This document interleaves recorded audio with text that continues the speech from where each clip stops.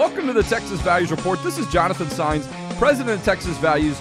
Great to be with you on another glorious week in the great state of Texas. A lot of Texas talk this week, that's for sure, with March 6th, the annual date where we're reminded of the end, if you will, of the Battle of Alamo. There were several things leading up to March 6th going on around Alamo, but that was certainly the main battle and when the Alamo fell. But March 2nd was Texas Independence Day, when Texas declared independence from Mexico and became a republic. I was out at the historical site close to Brenham in Washington County over the Christmas break. As a matter of fact, I hadn't been out there in quite a while. A lot of interesting things to read about and see and learn in that area. With your spring break coming up, that could be a great trip. But this show, well, while it focuses on Texas, is about the issues of faith, family, and freedom. So we're going to talk all about that. We're right in the middle of the Texas legislative session. I don't know what the day count is, if we're quite halfway, but probably close. We're probably about 50 to 60 days in. There are 140 days in the Texas legislature, so not a whole lot of time to get work done in a 2-year cycle. The Texas legislature only meets every 2 years, but trust me, when they're ready to get stuff done, it doesn't take a whole lot of time. I've seen things happen very quickly and sometimes quicker than people want them to. But that is a big focus of the work that we do at Texas Values, with our office being just 2 blocks from the state capitol.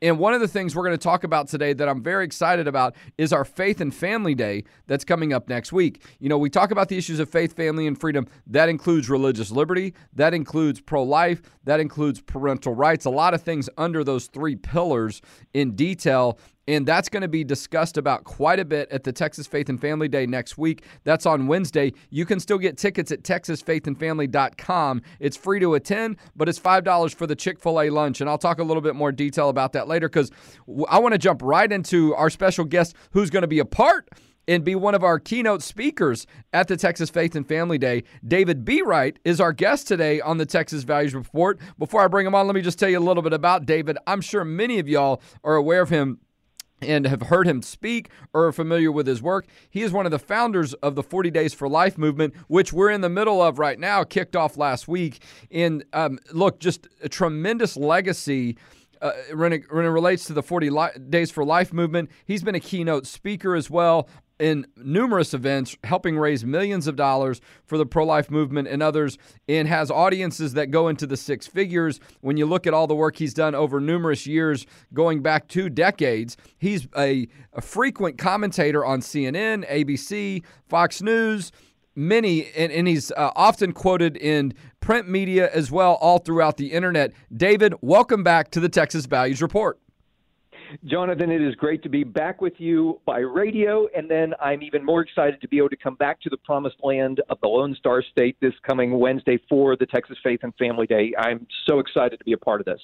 Amen. Well, we couldn't be more excited as well. You know, we had you speak at our policy conference last year in September in Austin, and people that hadn't heard you speak before was like, who is that guy? You guys need to bring him back again. And we are well aware of that too. We're like, when can we get David to speak at one of our events again? So we're very excited about it. And the event coming up, just to remind our folks, texasfaithandfamily.com is the website. Go to txvalues.org. It's the Faith and Family Day at the Texas Capitol.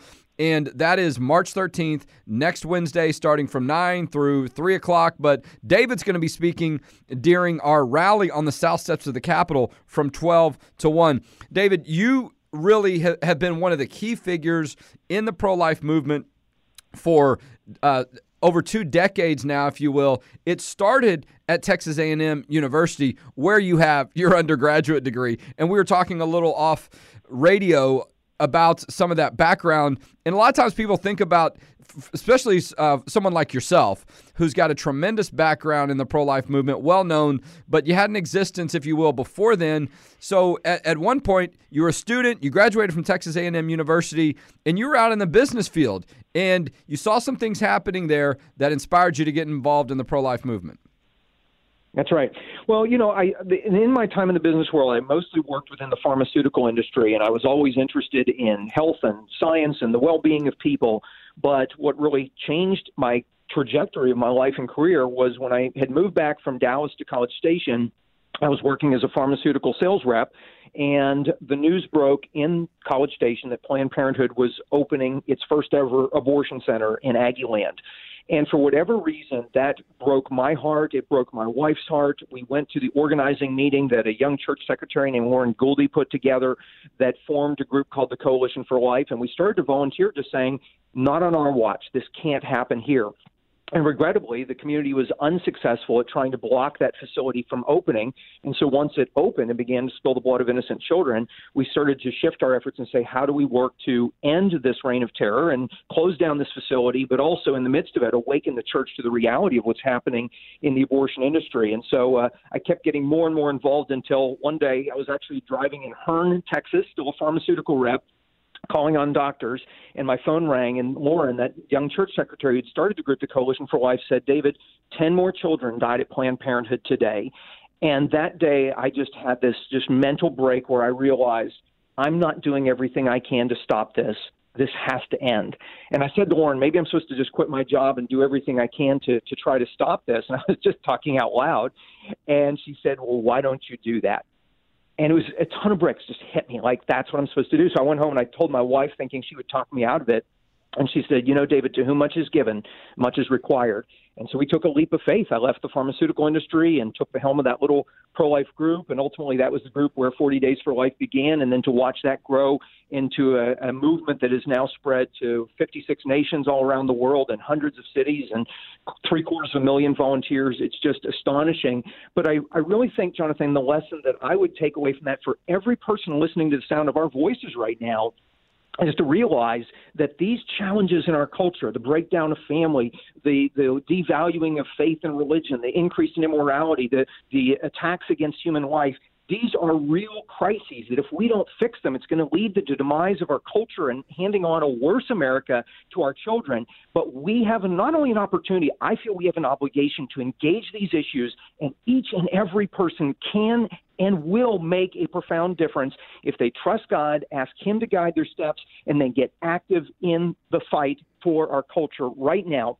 And that's why I'm so excited about Faith and Family Day this coming Wednesday, the 13th, is because we're going to really help to light a fire for everyone to realize you can make a difference, and the place where you can make the greatest difference right now is in the state and in the state legislature, and particularly in a state that has such profound influence like Texas. So there's no question. Enormous. There's no question. And, look, you speak around the country, if not the world, and you threw out some numbers, 750,000 volunteers that have been a part of some of your work, hundreds of cities. There's no question the work that you've done has impacted other people. But a lot of times people think that, you've got to start off as some pro-life professional and have all this background. So I appreciate you sharing with where you were at the time and then where you made a transition, because I think people need to be reminded that we all have an important role that we can play. And you're absolutely right. The state legislatures is where a lot of the activity is happening right now.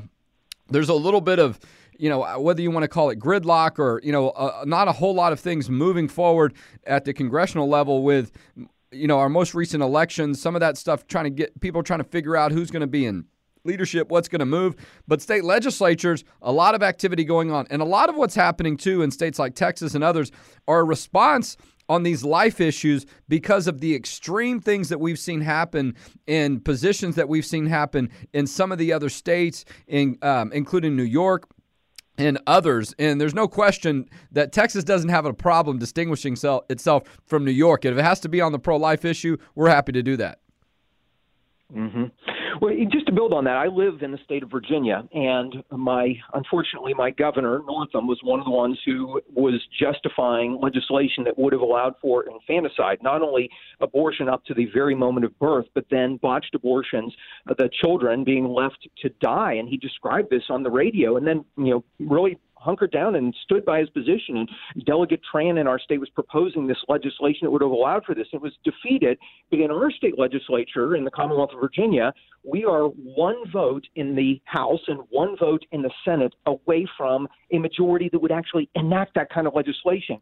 But Texas, you're in a position where you've got a very strong legislature but also a state that influences the pro-life movement for the entire nation.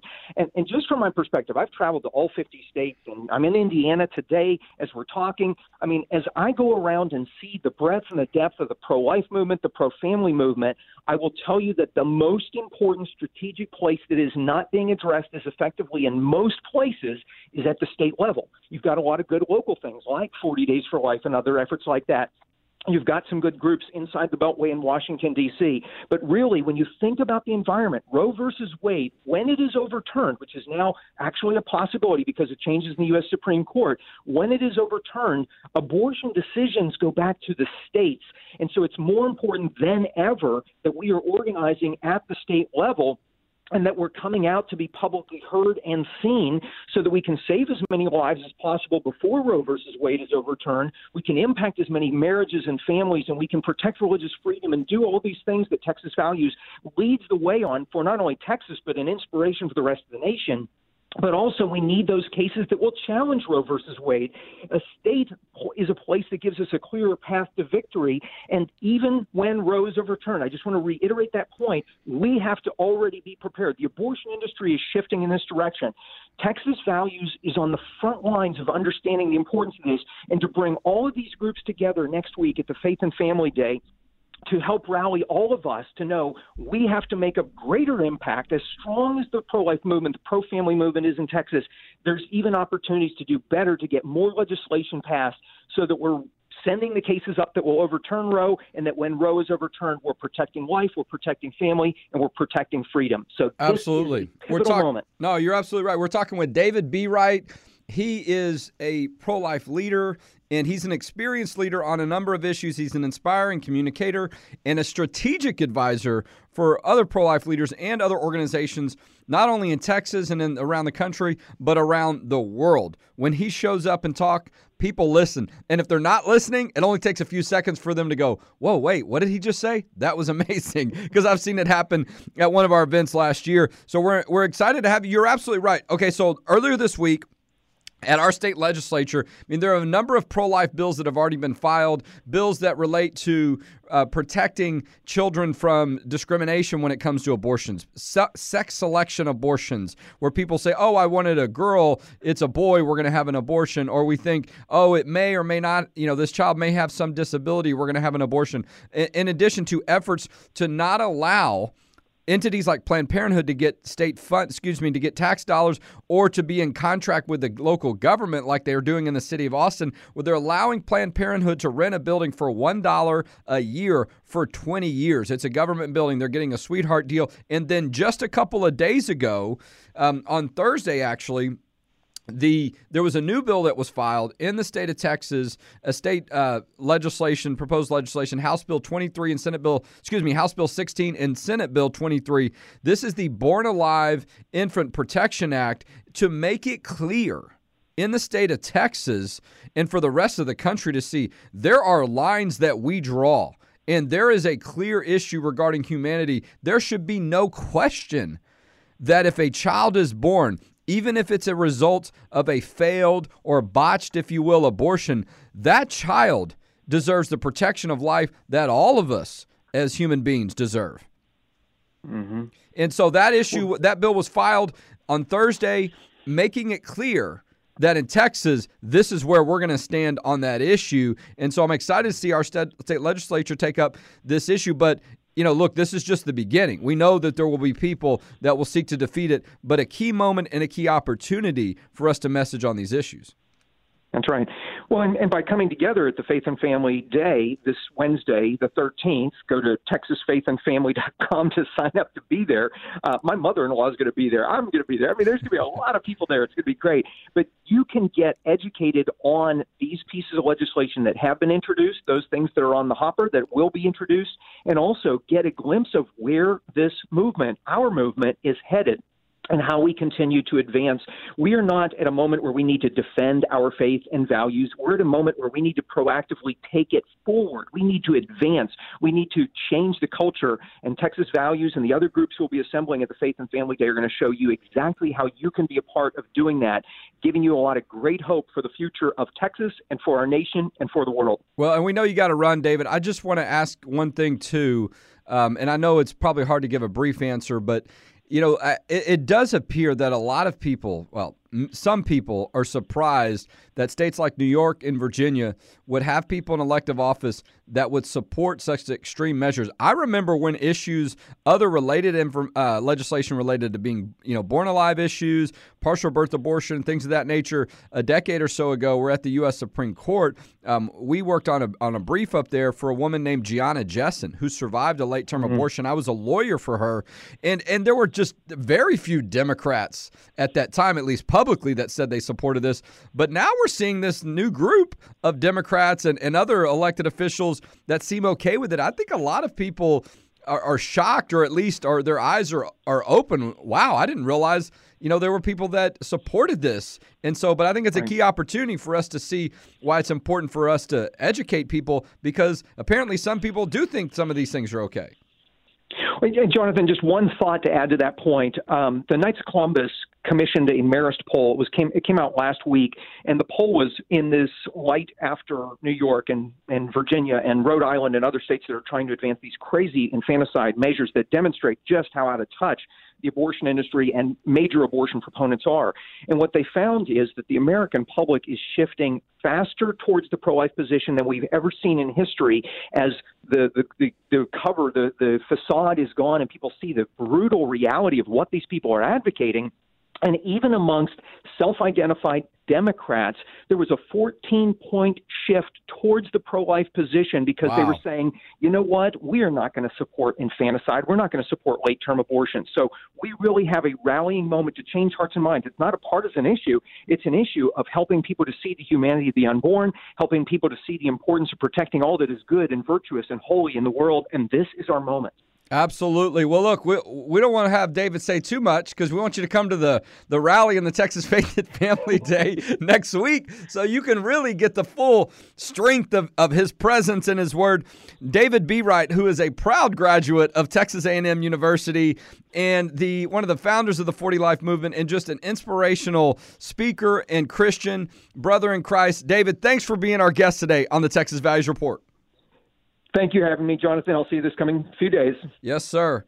Wow, David's at a meeting and he stepped out for a few minutes, so we just wanted to peel him off and also cut him loose so he could get back to the work he's doing and save a little bit of that oomph for the Faith and Family Day next week. David has seen his share of these issues, these battles. We've met several times, but when he spoke at our policy conference last year, just really lit up the room, and people were encouraged and excited. And, this is someone who's seen a lot. You think sometimes, too, that over time, you can kind of get worn down by some of these things, and you can't. I mean, I've had moments in my work on religious freedom, on life issues, where you can get discouraged. You have some ups and downs, and when I see David speak, and obviously, I'm not walking behind him every day, the inspiration and the enthusiasm seems to grow every time I talk and hear from him. And so I think there's a lot of his natural personality that's coming out as well. But it's very encouraging, because there's a lot of important work to do. And a lot of it's happening right now in the state of Texas on religious freedom, on family issues, on pro-life issues. House Bill 1035, we put out an email earlier this week. This is the Free to Believe Act. You have heard us talk on this show and through our various media channels, if you will, about the sexual orientation and gender identity bills, the Ban the Bible bills, as we've called them, because when you put sexual orientation and gender identity into these areas of law that liberal LGBT progressives want to put them into, they're designed to, or their effect is to come up against people's faith, people's beliefs on religious issues related to marriage and sexuality. And oftentimes they are specifically designed to override them, to punish you for your religious beliefs on marriage and sexuality, because they know that people of faith disagree with them on these issues, and people in the progressive liberal LGBT movements, they want their personal lifestyle and political views to get favor over yours in law, and they want the government to punish people. Not only do they want to have superiority, they also want the government to punish you if you disagree with them on these issues. If you don't live your life in accordance with the way they think you should when it comes to issues of sexuality, they will force you to bake that cake that says a message that supports same-sex marriage. If you don't, you could be put out of business. They will ban the Christian counselor from using the Bible or referencing the Bible specifically for biblical passages that talk about marriage between a man and a woman, or that God made people male and female. If someone's coming to them and they want counsel to resist same-sex attraction or to resist any feelings that they're having as a man and thinking about maybe they should be a woman, and they want to resist that, if they want to have that type of counseling with their child, these sexual orientation, gender identity bills would ban that. It would take the Bible out of the hands of a counselor if that's how they're using it. House Bill 1035 says enough of all that, and really is a response to those bills. I mean, there's like, in those efforts at the local level, there's like a dozen, if not more, of these sexual orientation, gender identity bills, these SOGI bills that have been filed. And so, look, that folks should not be surprised that a bill now has been filed, House Bill 1035, making it clear that you do have religious freedom protection from government punishment. I'm just going to say it again because I think a lot of people do not understand what's happening here. When you have a law that puts sexual orientation and gender identity into a protected classification for so-called non-discrimination protection, that is the government creating new policy, creating new power, so the government can now punish you.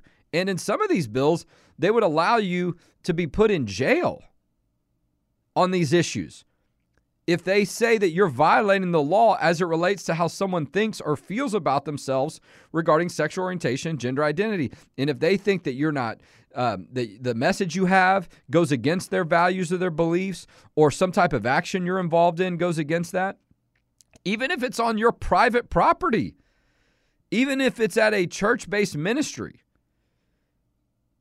you can be punished by the government. Okay, I want to make sure everyone understands what the progressive left LGBT activists are doing here. They want the government to be involved in this. They used to say for many years, right, we want the government out of our lives. Keep the government out of our bedrooms. Well, now they want the government in your church. They want the government in your faith-based entity. They want the government in your private business. It's no exaggeration, folks. This is exactly what this legislation does, and that's what it's designed to do. Okay? House Bill 1035 is not growing government. It is not an expansion of government. It is a limitation on government. House Bill 1035 makes it clear that when these issues come up and there's a conflict about how people believe and think and live their lives, the government has to respect your religious freedom rights. That is the presumption going into it, that you have religious freedom protection. If the government wants to prove that there's more to it, then the burden is on them. Okay? House Bill 1035 by Bill Zedler is to make it clear in law there is a limitation in which to what the government can do based on your religious liberty rights. And it also makes it clear in law that you do have First Amendment protections for religious liberty in these issues. Because there seems to be a question among some, or they want you to think there's a question, or they want to convince the courts. Religious liberty issues don't apply here. The First Amendment doesn't apply here, or the First Amendment doesn't work that way. So House Bill 1035 says, yes, it does, and it always has. But since some people have a question about it, we're going to make it very clear in our state law that this is what the First Amendment means in these settings. So we sent that email out this week, and it's getting a lot of attention, a lot of interest, as you might imagine, but it shouldn't be a surprise. I mean, the progressive left LGBT advocates have been pushing these issues for decades. They have been pushing on local governments and state governments and federal governments to adopt these new laws that are now being used to punish people like Christian cake baker Jack Phillips. this concept's being used to put pressure on a wedding venue up in North Texas who said that their religious beliefs don't allow them to be forced by anyone to be involved in a marriage ceremony on their private wedding facility property when it goes against their conscience beliefs. So you're going to hear a lot about that at Texas Faith and Family Day. Share this post. We're about to end this Facebook Live. Share it before we end in the next 2 minutes or the next 1 minute and 36 seconds, okay? Share it right now. Go to TexasFaithandFamily.com and register to get your ticket. If you've already registered, because the room's almost sold out. There is a meeting room, but the rally on the South Steps, there's no limit to that. Come one, come all, okay? We've got hundreds of people that have already registered. But if you've already registered, post the link on your website, on your social media channels. TexasFaithandFamily.com is the website. March 13th, next Wednesday. We start at 9 in the morning from 9 to 11. We're going to teach you about how all these issues work, what's going on at the Capitol. There might be even a hearing we need you to go testify at. But we'll see how that goes. At noon, there's going to be a rally with David Bereit and Lieutenant Colonel Allen West. Boy, if you haven't heard him speak, he brings it as well. You're going to want to check that out. So I think it's right here on the back of my computer here, if I can get it closer. TexasFaithandFamily.com. Next Wednesday, March 13th, the Texas Faith and Family Day. We have tons of other partners that are going to be with us as well, other organizations that are part of this event. We're excited and we're thankful for them. So TexasFaithandFamily.com, sign up. March 13th, next Wednesday. The legislative session does not end next week, though, after our day. There's a whole lot going on. We need you to stay engaged. Sign up for our alerts. So to learn more, go to txvalues.org, where you'll hear more about faith, family, and freedom in Texas.